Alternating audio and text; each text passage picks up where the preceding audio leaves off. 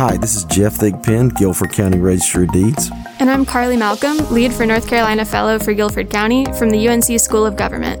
And welcome to the Good Grief Podcast. Have you ever lost a loved one and had to figure out what to do? Have you ever felt alone and overwhelmed? Did it make you wonder why on earth this is all so complicated? In this podcast series, we bring together community partners to talk unapologetically about issues of death and dying. We answer questions about funerals, hospice, estates, and more to give our listeners the knowledge they need to make decisions for themselves and their loved ones. We want everyone in Guilford County to know that they're supported, that we live in a community where we can not only live and live well, but when we die, we can also die well because we care. So we thank you for joining us for the Good Grief Podcast and for taking this step to be better prepared for end-of-life challenges. This is Jeff Thigpen, Guilford County Registrar of Deeds with the Good Grief Podcast. We have a very special guest with us this morning, Patti Gasparello. Patti is the Director of Kids Path with AuthoraCare and deals with the areas of bereavement and counseling relating to children. And so, Patti, I just want to say thank you for being here this morning. Well, thank you so much for inviting me, Jeff. Can you tell us about Kids Path? What's the vision of Kids Path and what are some of the services you provide? Okay, Kids Path is actually a program within AuthoraCare Collective. And AuthoraCare Collective is actually the name of the agency that originated with Hospice of Alamance-Caswell and Hospice at Greensboro. The two agencies merged actually a year ago, October 1, and became AuthoraCare. And the merger was a way to pool our resources as well as all of our expertise and skills of various staff members. KidsPath, though, has actually been around since 2001 when Hospice at Greensboro founded the program.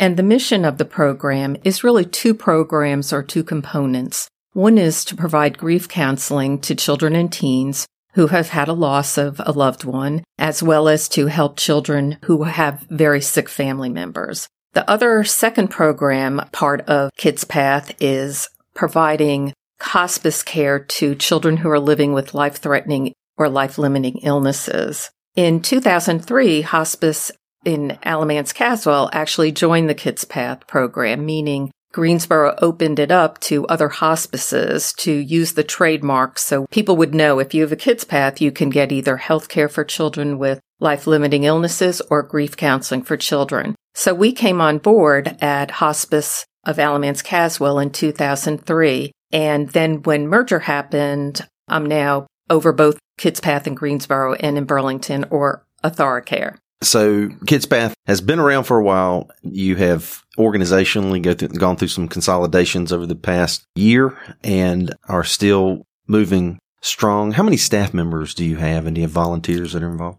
In Kids Path, we have 5 counselors who are specifically trained to work with children in grief. And that's 5 with the combined program, both what we call East and West campuses, West being Greensboro, East being Burlington. For the pediatric program, we have a combined total of 3 nurses and 2 to 3 social workers. Everybody does a little bit of everything. And for the pediatric program, volunteers are very active in our hospice program where they can provide some support to families and children who are sick. They're also very involved with a number of the events we provide in the counseling department. And you came from Alamance County? Yes, I started at hospice at Alamance County over 25 years ago, and so I've been there a while. So your background in social work, counseling? Actually, yes. I started out after grad school working in child welfare, then moved to children and mental health, then came on board at Hospice of Alamance-Caswell, where I was the director of social work. And when we started the Kids Path program in Burlington, I became the director of it. So you've been doing this work for 25 years? Over, yes. Wow. I know you've seen some incredible situations in that time. Yes. You know, and so much of this is talking about grief. And just in terms of the few people that I've known who've had to deal with these particular kinds of situations with children, they can be very complex physically, emotionally, socially, financially. And so, you know, how do you navigate within Kids Path the approach of dealing with grief with children? That's a great question. And sometimes I think that as adults, we sometimes underestimate how observant children are, how they're very intuitive to what's going on in their home and their families. And while we often as adults want to protect children from sadness over what might be happening to someone they care about, we're really not helping them if we do that. So what we've learned is that if we don't include children in what is going on, whether it's someone who is going to be imminently dying or has a prognosis where they're going to die, then we really rob them of the opportunity to let us know what they need from them and share their feelings with us and help them cope with those feelings. And we also rob them of the opportunity to gain further resilience in dealing with difficult things in life. But I think another important part of us, if we don't include them in what's happening or the death of a loved one, is that they may get the message that they weren't important enough to be told about what's going on. So you're dealing with children that both have terminal illnesses, and you're dealing with children that are processing serious illnesses, and in some cases, terminal illnesses of friends and loved ones. Yes, exactly. There are two programs within Kids Path, one for the counseling for grief and one for the pediatric program. There certainly is a lot of grief in the pediatric program as well, and there's a lot of crossover between the programs then. Mm-hmm. And so in terms of the serious illness piece in terminal illness, I would suspect there would be partnerships that you all would be working with related to, I guess that would be like the case management component of, in terms of the health issues, dealing with the situation the child may be going through. And then you all would be a supportive influence in that kind of situation, right? Exactly. For the pediatric program, we're actually provided a nurse who works as the case manager, a social worker / counselor, a chaplain and volunteer if desired. And that team works with the family, the child and the family, and to provide symptom management for the child, to help them understand what physical changes may be happening or what to expect. But then the counselor or social worker in there is the one who would be working with the family on the changes in the family, how people are feeling, working with siblings who may feel sort of left out or not understand what's going on. So yes, there is a lot of crossover in both those programs,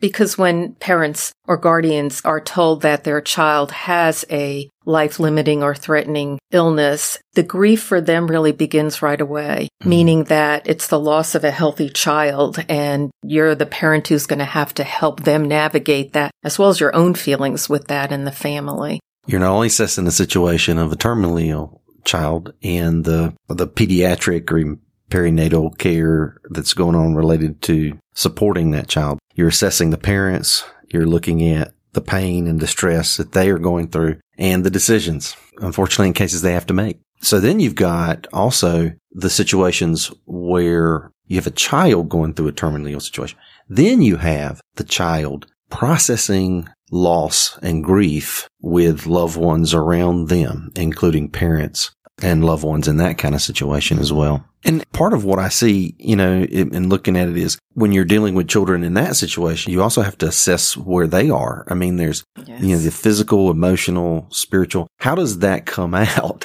And it comes out in a lot of ways, right? It does. And children who have a terminal prognosis or life-limiting illness are really remarkable. I think the thing that I've learned through all these years of working with sick children is that they're incredibly resilient. And the first thing is they just want to be children. And yes, you have to be honest with them and share with them what their illness is. And children often take an incredible amount of ownership of it, and just despite some young ages, but they really just want to be children. And so you'll have children who beg to go back to school. And if they're immune suppressed and really shouldn't be in school, then pre-COVID even, then you have to deal with that. And because that's where their friends are, that's where activities are. So for the most part, children get on board pretty quickly with okay and share their feelings, and what they want are what normal children want. we do know that as their condition worsens, if they're old enough, there are certain things very important to them, like they want to make sure that they're remembered. They want to leave a legacy. They want to be able to say things to people who are important to them. And so we're very aware of that when we're working with children and families and helping children do those things, as well as help their families know what those children need for them. But day to day, they want to do just what everybody else does. It's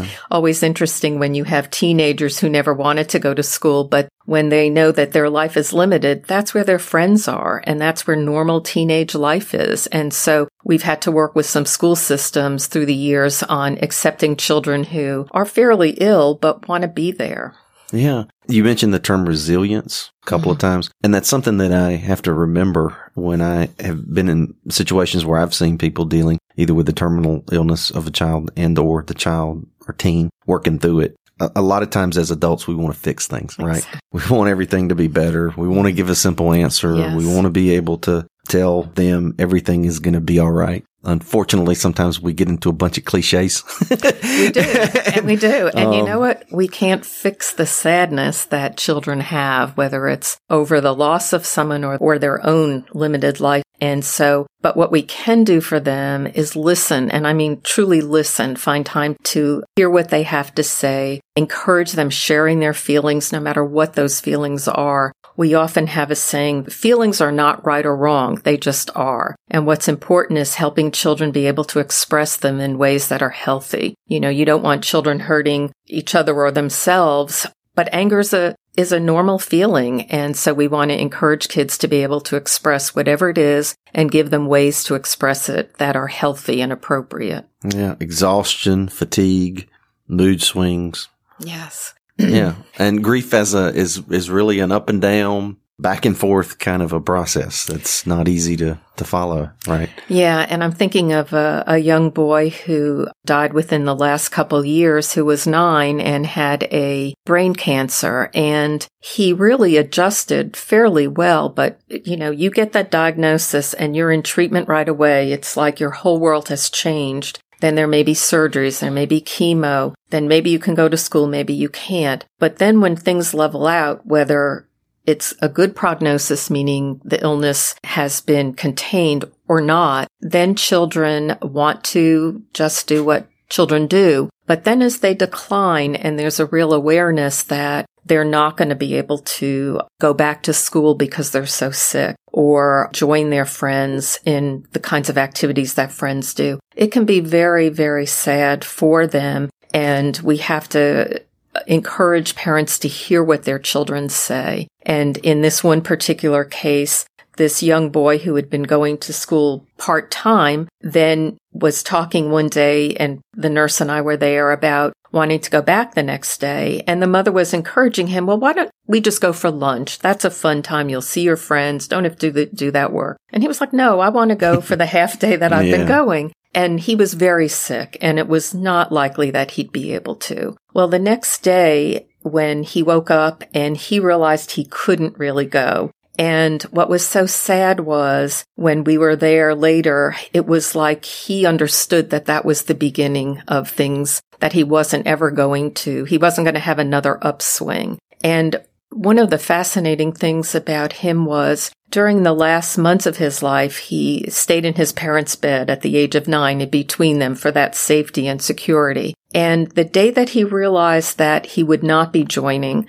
his friends at school anymore, he went back to his own room. And it was like he needed to somehow separate from that closeness and start to get used to the idea that he wouldn't be around. And it was so sad, but the family, what was wonderful was, I know it's really makes me cry thinking back on it, but what was so beautiful was that then the parents and the brother moved pallets into his room and spent the night with him on the floor in his room because they didn't want him to be alone and they wanted to be with him. But what wisdom. And what resiliency and compassion and support that you find in these situations that help us dig underneath a world with a lot of superficial problems and issues. Yes. And you hear a story like this that is incredibly touching, and it serves as an example for us to understand how meaningful a human life is and how in the midst of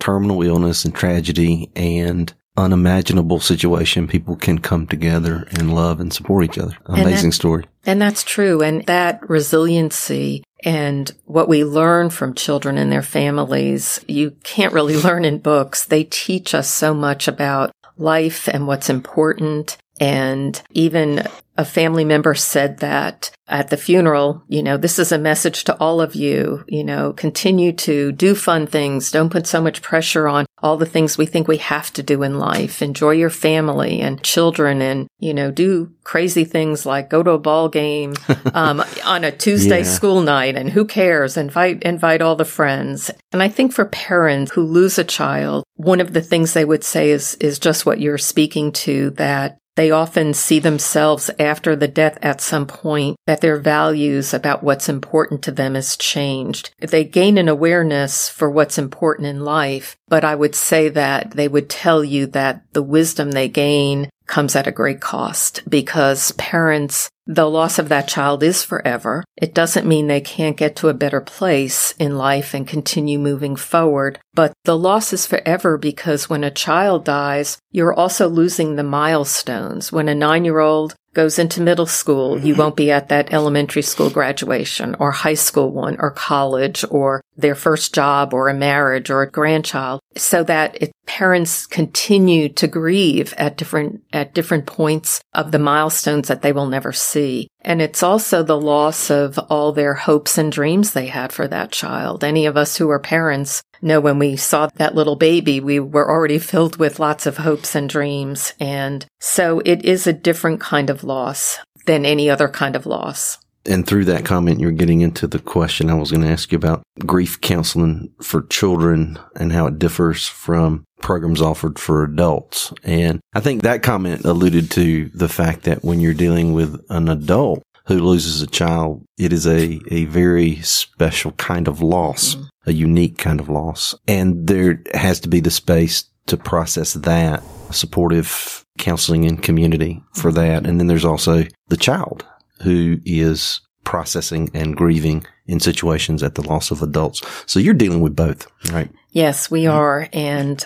siblings of children who die. And I think one of the things that when I talked about the wisdom parents feel like they gain at great cost, I think about a number of the children that we've worked with who have had significant losses in their lives. So they've come in for bereavement counseling as young children. We have bereavement camps in the summer. And through the years, a number of the children that I've worked with who were 8, 9, 12, when family members died, and a number of them had parents who died, they now come back as teenagers and young adults and work camp, and they share their stories. So these bereavement camps are children? Yes. In camps? Yes. With each other talking about their losses? Since we've merged, prior to merger, both the West Campus, Greensboro, had a bereavement camp, and East Campus, Burlington, had a bereavement camp too. And while the camps are a little bit different, both of the goals of the camp are for children to have a safe place, to be able to be with other children who had a significant loss, do some fun activities, do some meaningful remembrances. And so they're a wonderful place. They're like 12-hour camps for one day. The organizations put a lot of time and energy into them because we see how kids connect with each other. Someone once made the comment to me at lunchtime during our camp, how one of our volunteers was sitting at a table with camps and how one kid turned to the other and just said, "So who died in your family?" Like you wouldn't hear that elsewhere. Death is such a difficult topic in our society. And yet when you give kids a safe space where it's okay to talk about it and express their feelings about it, they just open up. I'm always, still after all these years, because I still work camp, I'm always amazed at how open kids can be when we just give them the message that it's important to share your feelings, and how open they are and how much we can learn from them. Yeah, giving them that freedom and permission to, in that space, share. It sounds incredibly important. And in the time of COVID-19, we're having this interview. And so I would guess, like many support groups and organizations, we've all had to adjust to this moment where it is incredibly hard to have human contact. And it is. And when you think about the added factors that COVID places on children in grief, meaning many are either not in school or part-time in school, there may be changes at home with family incomes, with parents' schedule. You may have a parent who's not so into homeschooling. There is a lack of support. They also missed out on a lot of activities last spring, graduations. And think of activities, how many kids, whether it's sports or band or scouts, or there are so many things that kids didn't get where bereaved children may have had an outlet as well as support. So we have had to adjust to it. So what we've done at KidsPath is we are actually now Zooming with children. Are you? Yes. Instead of coming into one of our 2 offices, we got on board quickly with, how do we Zoom with kids, and is this even going to workable? And we've been shocked at how well it's gone. There have been some real advantages, meaning that we see a child in their home environment when we're Zooming, and we see some of the other people in it, even though we request, if possible, let them have a private space and give them that time. But another thing we've done to sort of encourage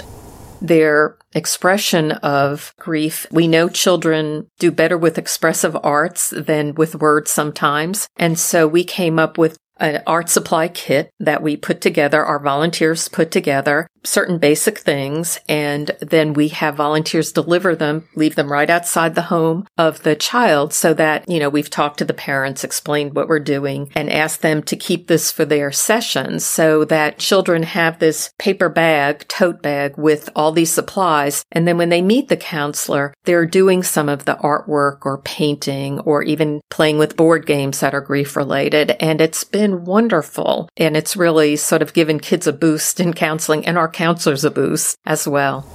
Great. Yeah. This is such a needed organization and part of our community that is there to provide support for both children and adults, focused on children. Where are y'all located? We are located on Summit Avenue in Greensboro, 2500, and in Burlington on Chapel Hill Road, 914. So most people attend or go to whichever one is closest, but during the era of Zoom, we can be flexible, but there are excellent counselors on both campuses. So that is where we're located. But for counseling right now, we are Zooming. We do have in our adult program a number of groups, support groups for people who have had specific losses, a spouse, a suicide, an overdose. And we also have certain events. In KidsPath, we typically have a number of groups and different ways of supporting children. And we are going to have a holiday event coming up in November where we're going to do it virtually and see how that goes. In the adult program, they are also having a number of holiday events to choose from. So those are all on our website and will be available. Where's your website? And the AuthoraCare and AuthoraCare.org. And I will tell you, I think if you went to Hospice at Greensboro or Hospice of Alamance Caswell, it will direct you there. But for those people who want to go directly there, one way I think it's easy to remember our name is AuthoraCare is actually spelt like author, like the author of a book, acare.org. And the name actually came from the meaning of the name is that our agency, both providing hospice care to adults, children, as well as counseling, our mission is really to help families write their story, meaning how can we help you at this point in your life fulfilling what you see, your story. And so that's why it's easy for me to remember author, ACare. Author, ACare. Because the name does come from, for you're the author of your story. Yeah. And we'll have Risa Hanau in to talk about AuthoraCare. Part of the reason we have these podcasts is to help the community understand the ecosystem that is out there around end-of-life care and serious illness and bereavement, and that space where we are both in the presence of the possibility of dealing with the death of a loved one and or accessing the systems and the institutions that are in place that are there to support and understand. And a lot of times understanding that ecosystem is very complex and it's very hard and the resources change quickly and everything like that. But hopefully, we'll be able to express those. So it's good to see that we can remember how to find KidsPath through AuthoraCare. AuthoraCare, right? Right. And please know, Risa is a close friend as well as a colleague and has been around quite a while as well. and she will be able to help you understand the merged agency and all the different programs that are provided through AuthoraCare at this point. Yeah. And so I think that's a great decision, because you are right. We've even had different hospital systems not sure, are we here? Are they here? Who do we go through? So I think that will be a great service to people. Yeah, well, we're looking forward to talking with her. And I just want to again thank you, Patti, for your work and for what you do with Kids Path. It's an incredibly important service, and really appreciate your voice today on the Good Grief Podcast. Thank you. Thank you. Thank you for listening to this episode of the Good Grief Podcast. We want your feedback. You can visit our website at www.guilforddeeds.com. You can also email us at endoflife@guilfordcountync.gov or find us on Twitter with the handle @Guilford_ROD. We hope you've enjoyed this episode, and until next time, take care.